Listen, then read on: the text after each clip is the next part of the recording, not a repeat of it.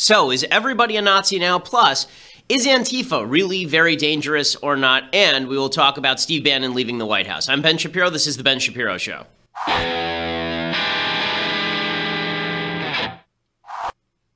Yay, it's Total Eclipse Day, and this is the day when a guy comes back from the future and tells us all about it, and we give him all the power, just like in a Connecticut Yankee in King Arthur's court. We'll talk a little bit later about the solar eclipse if we have to. I'm still weirded out by the fact that people are so obsessed with a giant circle moving in front of another giant circle in the sky. But nonetheless, we will get to solar eclipse talk. We're actually filming this inside a completely dark studio, so I will be the only one who can see after this is over. I'm very excited about this. I'll be the last seeing person in America, along with Mathis and Jess. The other people in this room are safe. So we will be your new rulers when this is over and you're blind wandering the streets not knowing what is going on. But we'll be able to see because we were in here filming this. So ha-ha to us. Anyway, before we get to any of the latest news, I first want to say thank you to our sponsors over at Legacy Box. So when was the last time you watched those home movies that are stuck in your garage, in a box, moldering while rats eat at them? When was the last time you looked at those pictures? The answer is you haven't in 30 years. But they will be ruined if you leave them out in the garage, and that's why you need to talk to my friends over at Legacy Box. You take all the old pictures, all of your old film reels, all of your old tapes, your VHS tapes for the kids. Those are those tapes you used to put in the funny machine. And you take all of those, and you send those all the way to Legacy Box. They will send you a box. You put labels on them. You send it all the way back to Legacy Box. Legacy Box puts those all on a thumb drive or DVD for you so you can access them at any time. Instead of, if there's a fire or a flood or zombie apocalypse during the eclipse, if any of that were to happen, you would no longer have to worry about schlepping boxes of crap out of your garage. Now you just grab the DVD or the thumb drive and all of your family memories are preserved. You load the Legacy Box with your old tapes, films, pictures, and audio recordings. You send it back, and they take care of everything and they provide updates at every step because they have those little barcodes on them so you can actually see what they've done with each particular piece of material that you've sent back to them.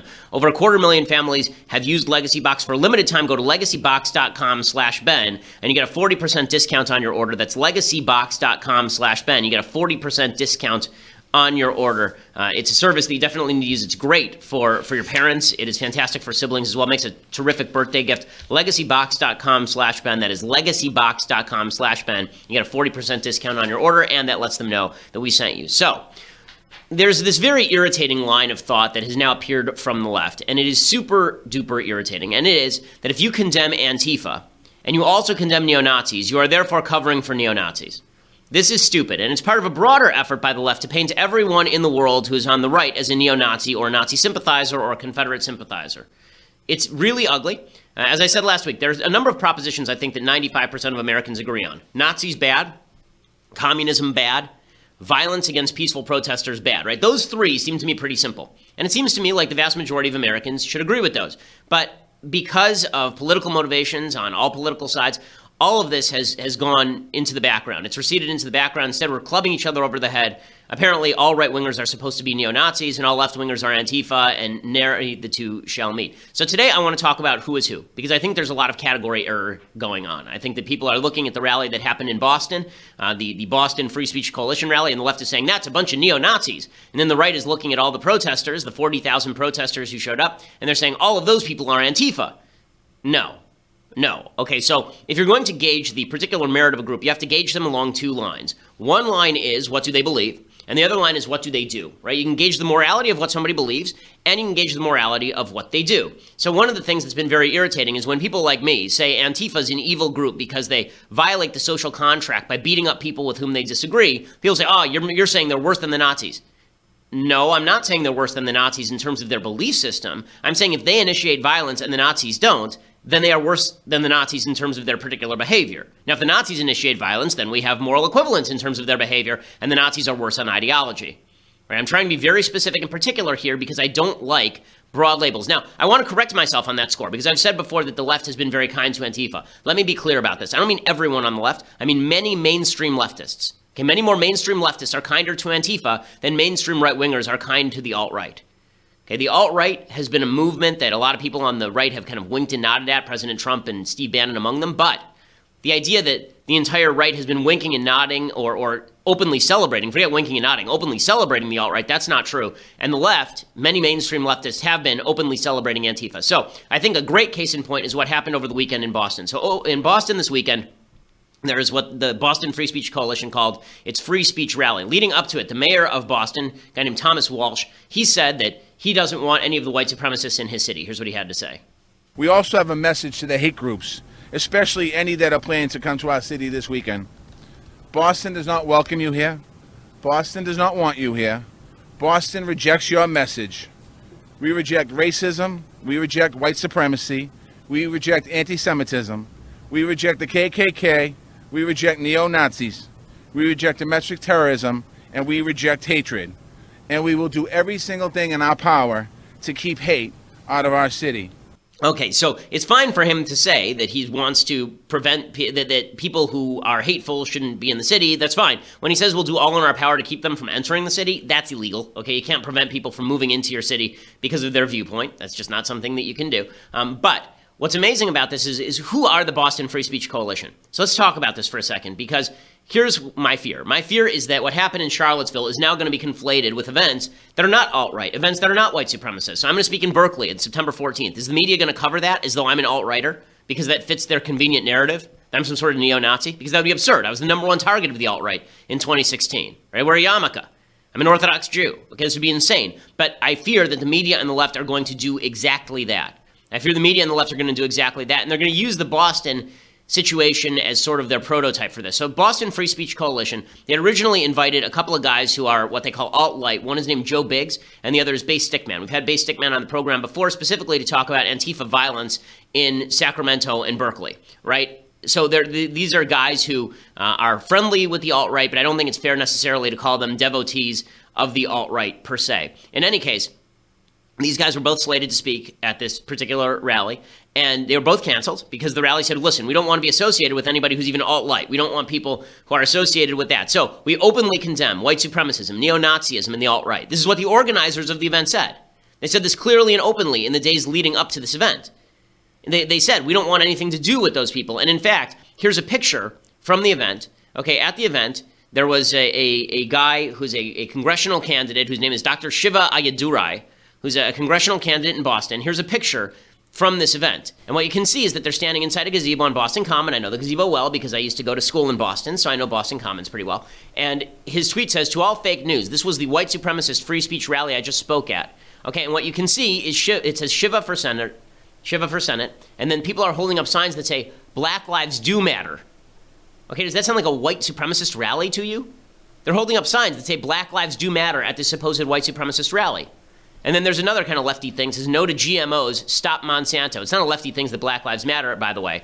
It's sort of a lefty thing to pander to the Black Lives Matter movement. But there's a person who's holding up a sign that's also sponsored by Shiva for Senate, and it says clean food, clean air, clean government, no to GMOs, stop Monsanto. Okay, it's a real lefty cause, the anti-GMO cause. Does this sound like a white supremacist rally to you? So on Twitter, I went out and I said, what's the evidence that this was actually a white supremacist rally? Because it was sort of being pitched that way. Even Huffington Post said it's not a white supremacist rally. Even Huffington Post said the white supremacists didn't show up.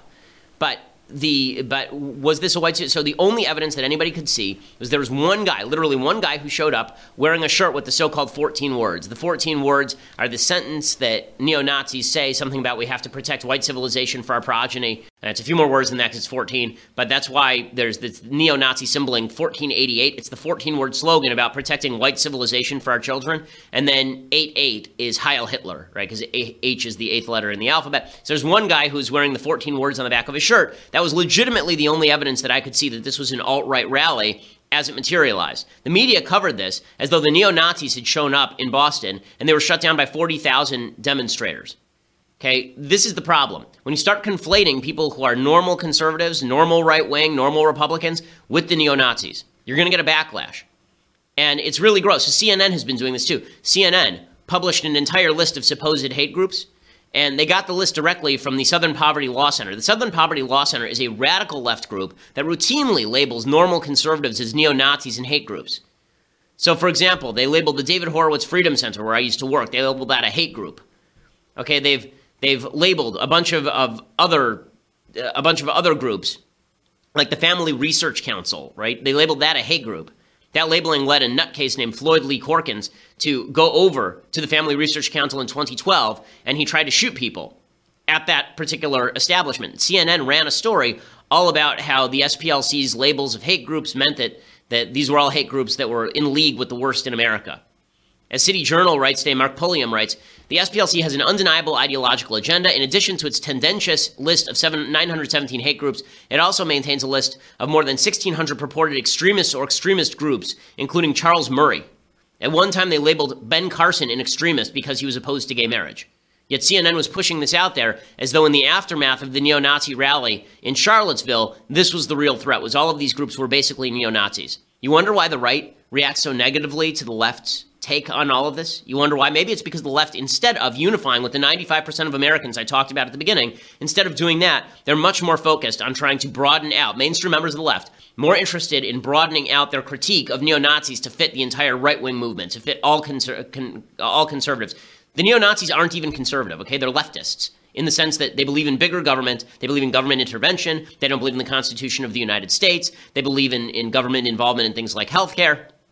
They're only right-wing compared to left-wingers, okay, in sort of the European sense, in the same way that the Nazi Party in Nazi Germany was right-wing compared to the Communist Party in Nazi Germany, but had nothing to do with American conservatism. Nazism has nothing to do with American conservatism. The left is very much invested in trying to tie those two together. And then what's the purpose of that? Well, number one, they think it gains them points politically. By calling everybody on the right a deplorable, they think that this is somehow going to win them elections. And then they do something else, and this is even worse. This is they start to make excuses and room for folks at Antifa. And if I have to gauge the threat to America between the neo-Nazi movement and Antifa, I would suggest right now that the threat from Antifa to the American social fabric is just as or more dangerous than the threat from the neo-Nazis. Not because their ideology is worse. The neo-Nazi ideology is, of course, worse. But because the mainstream right is not embracing the neo-Nazis. Many members of the mainstream left are embracing Antifa, and Antifa is based on the proposition that rejects the basic Max Weber concept, which is that in a civilized society, the monopoly on use of force has to belong to the government. Right? Civilization is based on the idea that we all got together and we banded together and we said to the government, you protect our rights, you have the gun. We're not going to shoot each other in the streets, you have the gun. We have police forces and we have army. And Antifa rejects all that. They say, listen, it's up to us. We're going to go out in the streets and we're going to kill people and we're going to harm people and we're going to hurt people and burn things and loot property and all the rest of it. And that's dangerous. Okay, that's serious. So I'm going to talk about what Antifa did at this Boston rally, which I think is a much bigger story than 10 people showing up for a free speech rally and being labeled white supremacists. Okay, but first, I want to say thank you to our sponsors over at Birch Gold. So if you're looking at the world right now and it feels chaotic, it feels out of control, I certainly am. If you feel like the stock market is doing well, but there's still some volatility to come in the stock market, you should have some of your portfolio, at the very least, in precious metals. The people who can help you do that are the folks over at Birch Gold. Birch Gold has a long-standing track record of continued success, a 5-star, an A-plus rating with the Better Business Bureau, countless 5-star reviews. Right now, if you go to birchgold.com/Ben, you get a comprehensive 16-page free kit revealing how gold and silver can protect your savings and how you can legally move your IRA or 401k out of stocks and bonds and into a precious metals IRA without engaging tax consequences. So go over to birchgold.com/Ben. That is birchgold.com/Ben. Make sure you use the /Ben so they know that we sent you. If you're looking to invest in precious metals, the folks I trust with that are over at birchgold.com/Ben. Okay, so as I say, the media covered this great triumph of the left in Boston, all these white supremacists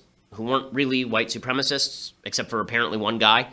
They say 40,000 protesters showed up, and it was just a grand and glorious thing. First of all, 40,000 people protesting neo-Nazism is a grand and glorious thing. That's fine. That's great. But to pretend that Antifa did not play a role in Boston is to be silly. Now, I do want to make a slight distinction here, and I think it's important for Charlottesville in understanding it.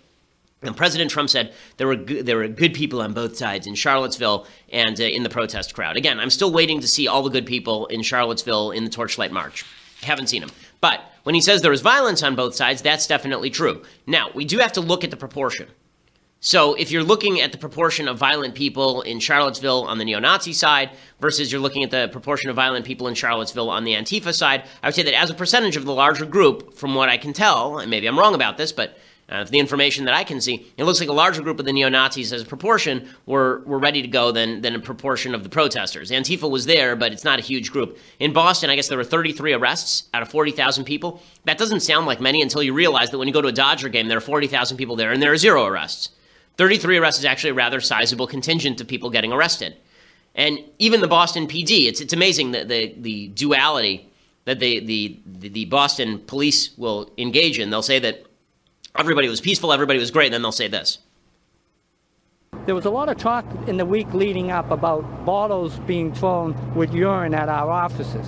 And I wanted to make sure that that you had to have a good arm to basically throw and get at them. So, we basically wanted them separated. And I'm sorry to report, we did have some bottles thrown at our offices that did have urine in it.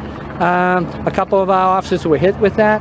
They were hit with a lot of stuff today, and I'm very proud of the job they did, and it goes to the professionalism of this department.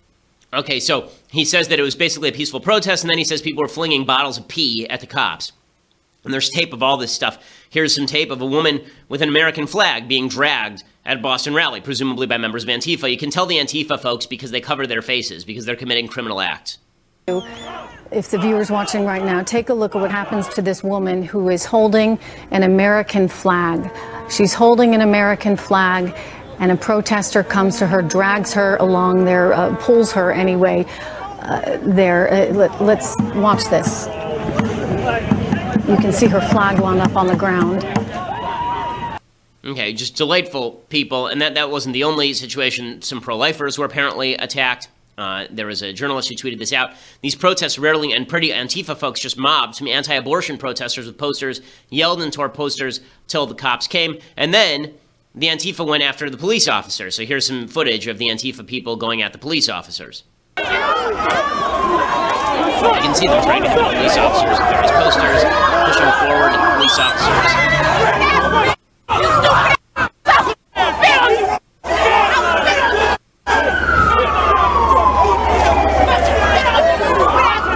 Okay, were these the quote-unquote white supremacists? No, this is not the white supremacists. This was a bunch of the Antifa people and some of the other protesters, presumably. I don't know if they're all Antifa or which other groups they are with, but you can see that the violence at this particular event is not coming from the alt-right and the white supremacists, who apparently, again, were explicitly denounced by the organizers of the rally. It was coming from the left. Here's some more footage of Antifa going after the cops.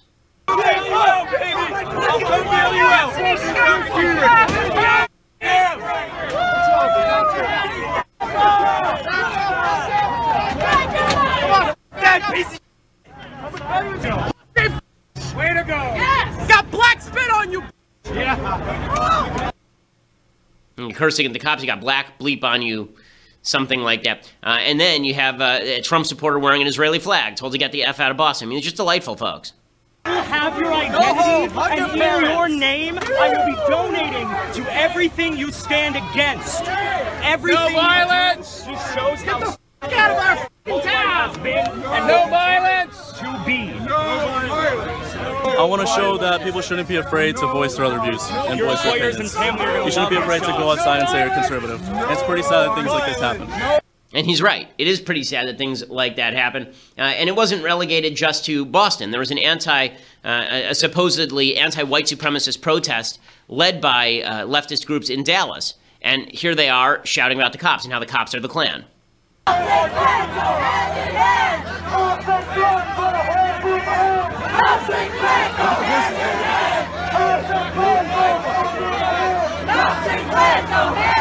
Okay, you can hear them shouting cops and Klan go hand in hand. You can see that some of these people, again, are the Antifa folks. They've got the masks across their face.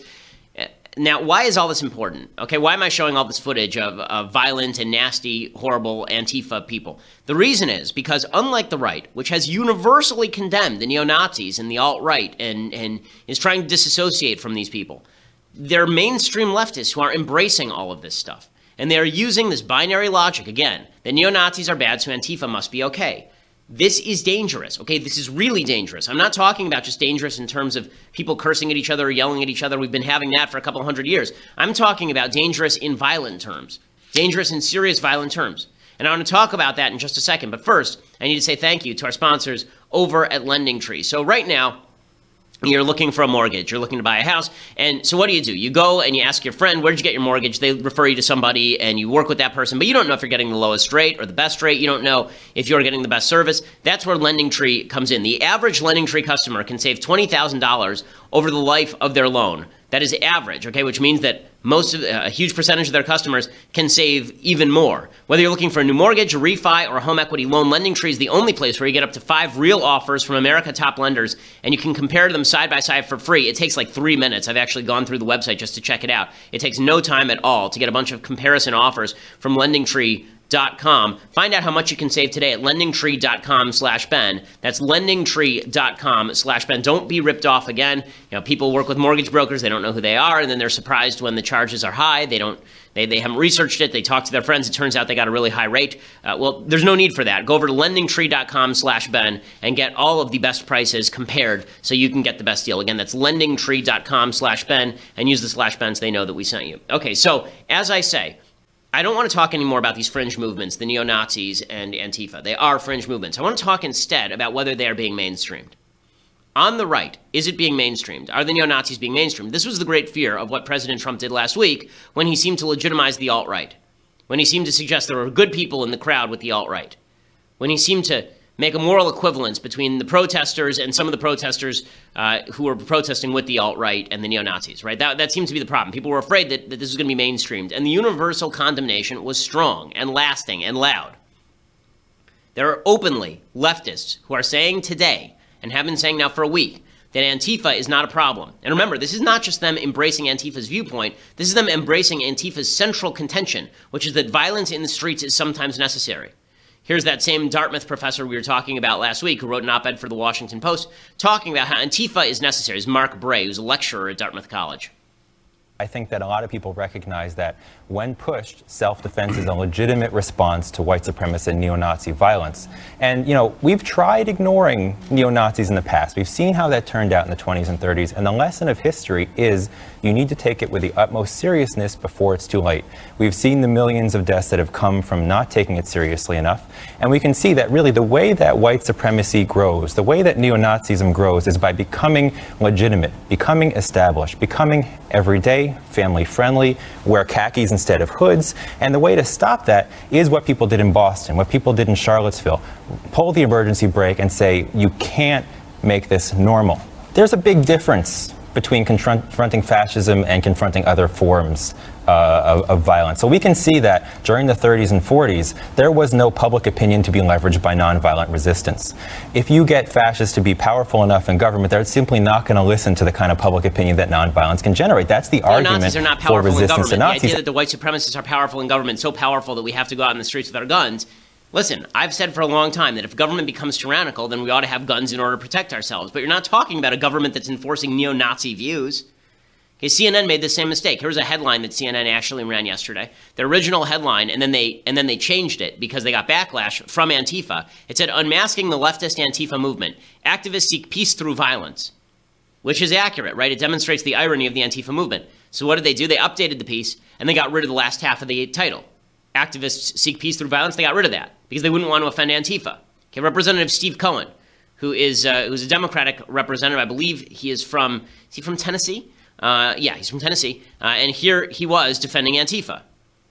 Well, it was equivocated because it's tried to put blame on both sides. Even if the Antifa was there and did things, they were there because of the Nazis and because of the Confederates. And when they went out and marched the night before with those tiki torches, it was a reminder of Kristallnacht in my mind, the 1938 German terrorism on Jewish people in Berlin.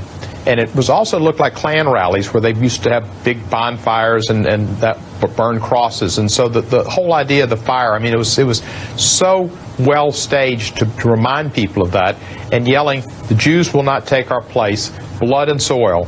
These were just the most bone-chilling sounds and chants, and they were in lockstep. Okay, and that's true, but so what in terms of the violence?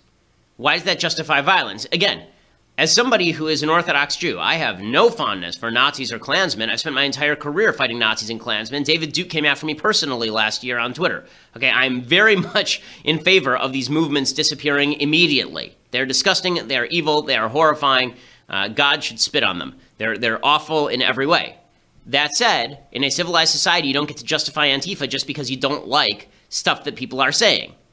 And this is dangerous stuff. The reason it's dangerous stuff is because people who are, I've said before, I'm only going to attribute violence to rhetoric when the rhetoric explicitly calls for violence. Antifa explicitly calls for violence. What the left is doing now, people like Steve Cohen, what mainstream leftists are doing, many of them, is they are now explicitly poo-pooing violence. When you explicitly poo-poo violence, you are going to make it more common. And I want to read you a little bit about a guy named Everett Glenn Miller. You probably missed this story. Everett Glenn Miller, and this is according to Heavy.com, is a former Marine with mental health history, and he was named as the suspect accused of shooting and killing 2 Kissimmee, Florida police officers, a guy named Matthew Baxter and Sergeant Richard Sam Howard. The police chief says it was an ambush. Miller went by the name on Facebook Malik Muhammad Ali. He only changed that recently. And right before he went on the shooting spree, killing 2 cops, he shared a picture of Martin Luther King Jr. that said, for this from August 18th, it said, "When I said march, I didn't mean forever, mother effers, shoot back." Ali then wrote with the photo, "When them N-words wake up, it's going to be some hell to answer for. You only can poke a tie-up dog for so long. Once that chain breaks, it's over. Wake up, America, before it's too late." And then another post said "Racist ass America, America is evil." And then there were derogatory posts about Trump, posts about the Confederate monument issue, and Nazis in Charlottesville, Virginia. On August 15th, they shared a video of the Charlottesville clashes and wrote, "Confederate Nazis, I will hurt you all. You are the enemy. You can run, but you can't hide." So, if you have a group of people, this is what Antifa does, who equate the police with the bad guys, who equate conservatives with the bad guys, and who openly say that violence is necessary in order to stop the bad guys. When you have mainstream people on the left like Steve Cohen, when you have mainstream people on the left like Michael Eric Dyson, when you have mainstream people on the left like Mark Bray at the Washington Post, when you have those people making excuses for the violence, do you think the violence is going to become more common or less common? Do you think that it's going to get worse or better? Do you really have so little belief in the police that you don't think that the police can stop the Nazis? They're like 10 Nazis. Do you really believe that the police are in league with them? So I'm calling on you leftists. I called on President Trump. I called on the right to disown the alt-right. I've been doing it for over a year, well over a year. And now, with equal or more fervor, I call on people on the left. You must disown Antifa. You must disown the violence that is being done in your name. Antifa's doing it in your name. And Democrats aren't disowning it. Democrats aren't disowning it. Instead, they're focusing in on Confederate monuments. Instead, they're focusing on Confederate monuments, and those are the real threat to peace. No, there's a group in America right now that is openly calling for violence and property destruction, and it's being shied away from by members of the mainstream left, and that is really gross. I've seen some members of the left who are willing to disown this stuff. I've seen some people who are willing to say that Antifa is a problem. But here's what I'm afraid of. I'm afraid that I'm going to go to Berkeley on September 14th, and Antifa is going to show up, and they're going to get violent. And the media, because they want their narrative where violence against right-wingers is justified, that the media is going to proclaim that it's my fault that Antifa showed up and got violent. That's what I'm concerned about. I'm concerned somebody's going to get killed. I'm concerned some of my security guards are going to get hurt. And I'm concerned the media is going to blame my views for that, even though I've been anti-Antifa and anti-alt-right overtly so for a long time, which is why when I speak at Berkeley, the topic that I'm going to be speaking on is why all of the following groups are destroying America. Antifa, the alt-right, BLM, social justice warriors, radical feminists. I'm going to talk about all of these groups and why they're destroying America's social fabric. I'm going to talk about all of that. And we'll see if the media are honest enough to recognize that I'm condemning all the groups they say ought to be condemned, like the alt-right, and have been doing so for a year, or whether they lie and they say that just because I think that BLM is a bad group that espouses bad things, that I am therefore a rightful victim of Antifa, because I think that will expose the media's agenda. I think that if the media decide that they are going to target the stuff that I say, just like the stuff that you say, you're a normal conservative, they're going to target you as a Nazi. If they decide to target me as a Nazi, I think it'll say a whole hell of a lot, considering the fact that there's been no one who's been more anti-alt-right, more anti-white supremacist than I have been, certainly over the past year, by statistics. But I fear that the left is going to lie about it nonetheless. Okay, I want to talk about the Confederate Monument statue and Steve Bannon leaving the White House, but for that, you're going to have to go over to dailywire.com right now and become a subscriber. For just $9.99 a month, you too can subscribe to Daily Wire. You can get the rest of this show live. It is a video show, so if you're just listening, you go over to Daily Wire, you can see this in all of its glory, our beautiful studios. You can see all of the clips that we show. You can be part of the mailbag, which we do live on Fridays. And you can also watch Andrew Klavan's show, which is going to be on at 10:30 today. You can watch Michael Knowles' show, which is going to be on at 12:30 today. You can watch all of those lives, be part of their mailbags as well. If you want the annual subscription, then you get, for $99 a year, you get this, the most magnificent of all leftist tiers, hot or cold tumblers. It is apparently made of dragon glass, so if you should ever experience the horror of being on a frozen lake in the middle of nowhere and White Walkers are coming at you and you don't know how to put them down, then this particular tumbler should do the trick. Leftist tiers, hot or cold. You will want this to pass on to your children and grandchildren,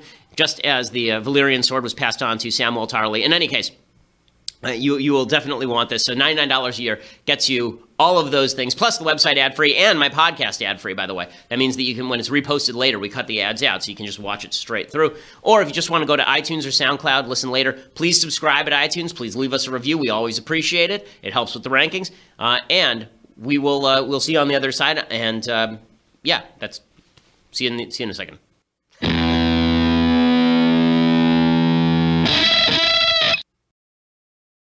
Alrighty, and we're back. So that was a stellar pitch. Let's move on to what Democrats are really focused on. Are they focused on condemning Antifa? The right has been spending weeks talking about how white supremacy is evil. Paul Ryan released a statement this morning talking about how white supremacy is evil. I don't know a lot of right-wingers who are not saying this other than Pat Buchanan. Democrats, however, are focusing on the real issue, and this is such a mistake for them.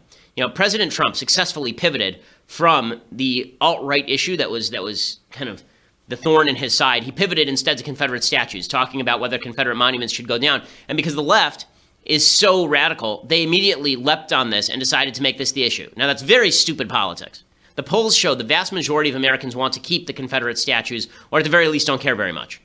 Okay, but they've decided to make this their key issue.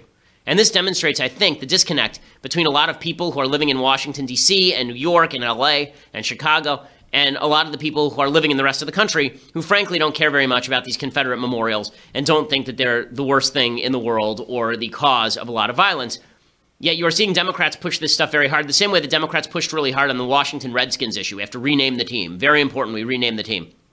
They're doing the same thing with Confederate monuments. Now, I think there's a stronger case to rename to get rid of Confederate monuments by far than getting rid of the name of the Washington Redskins. But the left is treating this as though this is the real threat of violence. So Antifa isn't the real threat of violence. No, Confederate statues are the real threat of violence. Jay Johnson, who was the Secretary of Homeland Security under President Obama, here's what he had to say about removing these statues. What alarms so many of us from a security perspective is that so many of the statues, the Confederate monuments, are now modern day becoming symbols and rallying points for white nationalism, for neo-Nazis, for the KKK. And this is most alarming. We fought a world war against Nazism. The KKK rained terror on African Americans for generations. And so a number of Americans, rightly, Republican and Democrat, are very concerned and very alarmed. And I salute those in cities and states who are taking down a lot of these monuments for reasons of public safety and security. Okay, so here's my question. He was the Secretary of Homeland Security for the last 4 years of the Obama administration. Why didn't he take down any of the monuments?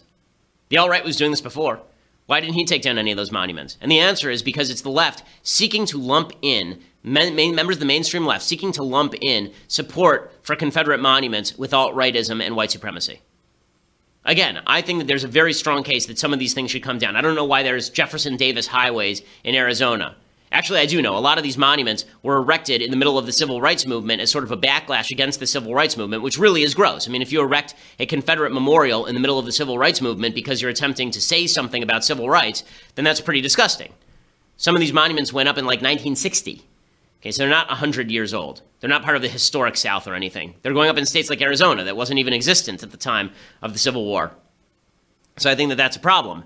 That said, this idea that these are flashpoints, that this is high priority for the United States, it's sort of like the argument after the evil Dylan Storm Roof shot up a black church, that the key issue was whether people should fly a Confederate flag on their truck.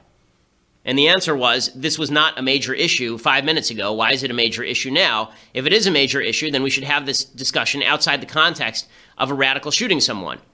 Okay, here's the problem. When you use radicals who shoot people as an excuse to have broader conversations, then you end up dismissing entirely benign people. You end up hurting entirely benign people in the process. So I'll give you an example for the leftists in the audience, okay, for people who are on the left in the audience, liberals in the audience.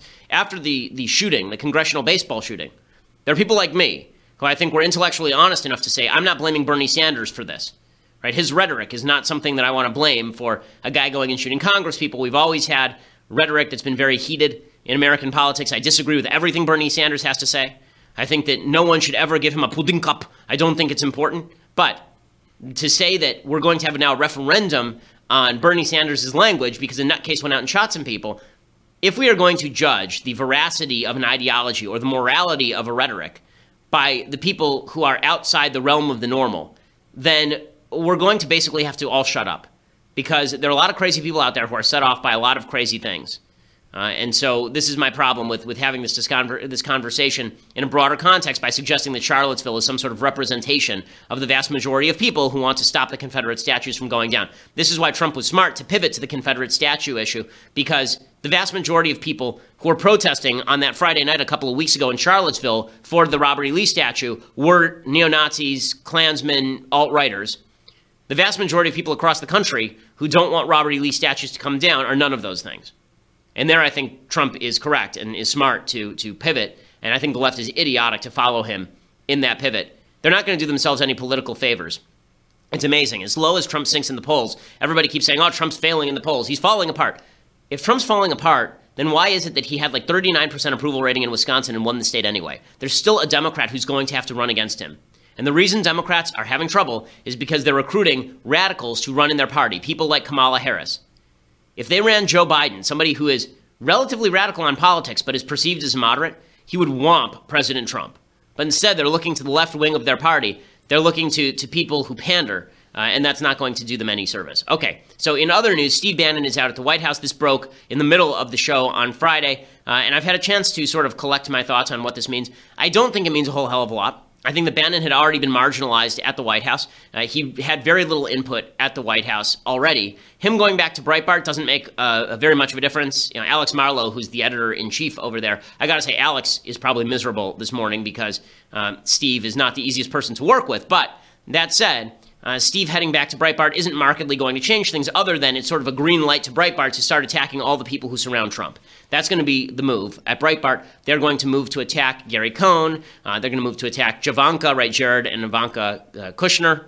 They're going to attack H.R. McMaster, which they've been doing with alacrity for some time now.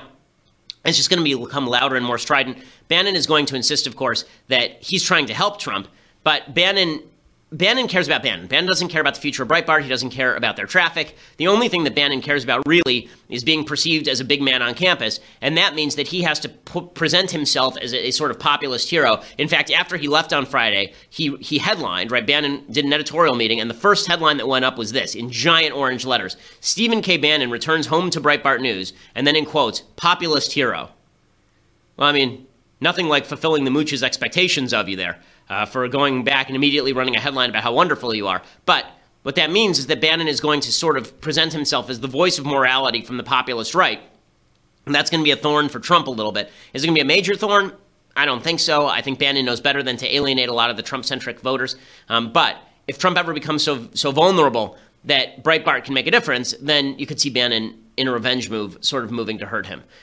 Do I think it makes a huge difference inside the administration? No, it's just another indicator that this administration was never conservative, okay? For as much as I dislike Steve Bannon personally, Steve Bannon is right-wing on immigration. Steve Bannon is right-wing on Israel.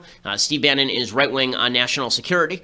So all of those things have sort of been moved off of the spectrum a little bit. Bannon was more isolationist than right-wing, I should say, on national security, but he was very much in favor of a military buildup. A lot of that has now been moved off to the side. Trump's administration, for all the people who thought he was going to be the great conservative halcyon, let me just point out, the people now surrounding him are entirely Democrats or generals. There is not a single major registered Republican who surrounds the President of the United States in his inner circle. H.R. McMaster is a general.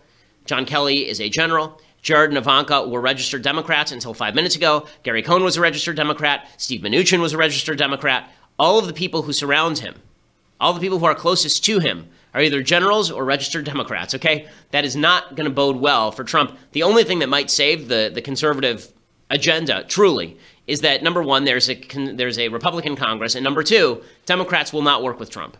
They hate Trump so much that they're willing to to cut off their nose in spite of their face. The fact is that if Democrats were smart, what they would immediately do is begin going to President Trump and saying, let's get some of your legislation done. And they'd start pushing for single-payer health care and get Trump to sign it. They'd start pushing for infrastructure bills and they'd get Trump to sign it. They'd start pushing for tax hikes and get Trump to sign it. And Trump would be more than willing to go to war with McConnell and Ryan. He's already shown that he's willing to do that. So how far left does Trump move is not dictated right now by the Republican Party. It's dictated by a Democratic Party that doesn't want to work with Trump, which is quite fascinating. Okay, time for some things I like and then some things that I hate. So, things that I like. So, unfortunately, Jerry Lewis died over the weekend. He was 94 years old. Growing up, we liked Jerry Lewis movies. We're not French, but we liked Jerry Lewis movies nonetheless. One of my favorite Jerry Lewis films is a very underrated film called Cinderfella. And it's a reverse of the Cinderella story, except he is Cinderella, right? He's a guy and he falls in love with a princess. Jerry Lewis was a great physical comedian. This is one of the scenes from Cinderfella where he's sitting in the kitchen. His stepmother has made him basically the maid, and he's sitting in the kitchen after serving them dinner, listening to the radio. And this is sort of classic Jerry Lewis.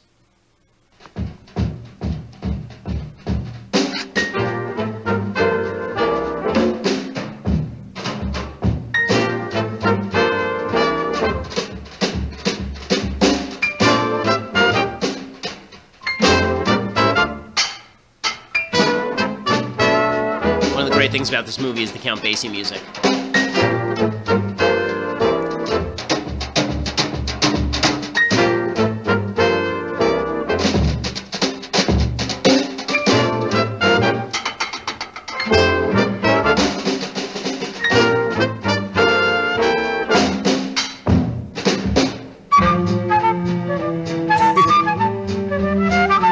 It's very kid-friendly, this particular film.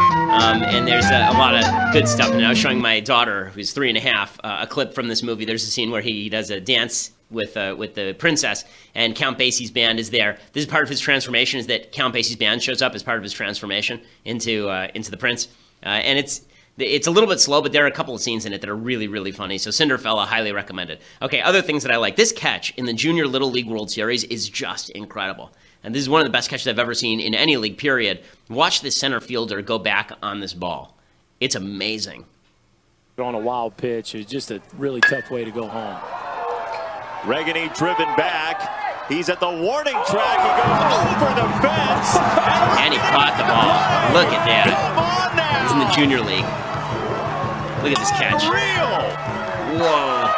Wow. That's also why the fences shouldn't be 2.5 feet high in Little League. This is as good. But wow, great catch, kid. I don't know who you are, but that's a fantastic catch. So anytime there's a good piece of baseball, I'll put it on the show. Okay, time for some things that I hate.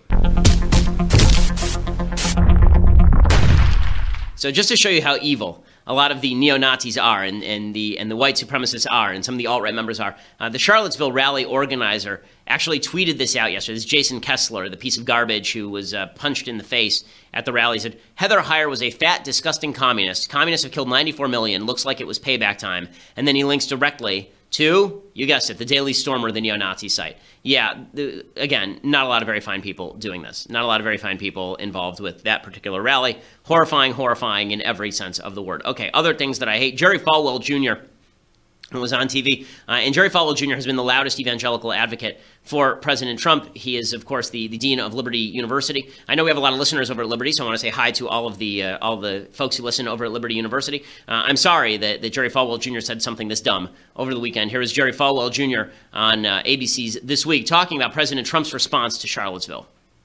The only groups he identified by name as the evil and causing what happened in Charlottesville were the Nazis, the KKK, and the white supremacists. Well, that's what I thought was bold and truthful. Well, let me tell you what he said, though. Let's go back to this. He said there were very fine people on both sides. Do you believe there were very fine people on both sides? I have no idea. He has inside information that I don't have. I don't know if there were historical purists there who were trying to preserve some statues. I don't know. But he had information I didn't have, and I believe that he spoke what do you mean? You think he knew that some I think he saw videos of who was there. I think he was talking about what he had seen, information that he had that I don't have. Okay, this idea that he had information that Jerry Falwell Jr. didn't have, and that's why he said what he said, I'm kind of sick of attributing to President Trump information that is just not accurate. I don't see, if that information is not there, it's not there. End of story. So, enough. If you're going to defend President Trump, defend him on the merits. Don't make up stuff like he's some omnipotent, omniscient, all-seeing God's eye. Okay, it's nonsense. I still would like to see the evidence of the great people that were there on that Friday night that President Trump was apparently talking about, because I don't actually see that evidence. Okay, so we'll be back here tomorrow. President Trump is supposed to give a big speech tonight in Arizona. A lot of stuff happening tonight, actually. President Trump is supposed to give a speech about his new Afghanistan policy. We'll talk about that. Plus, President Trump is supposed to do a rally in Arizona. Some violence outside is expected, so I'm sure that things will get more heated, not less. We'll talk about all of it. I'm Ben Shapiro. This is The Ben Shapiro Show.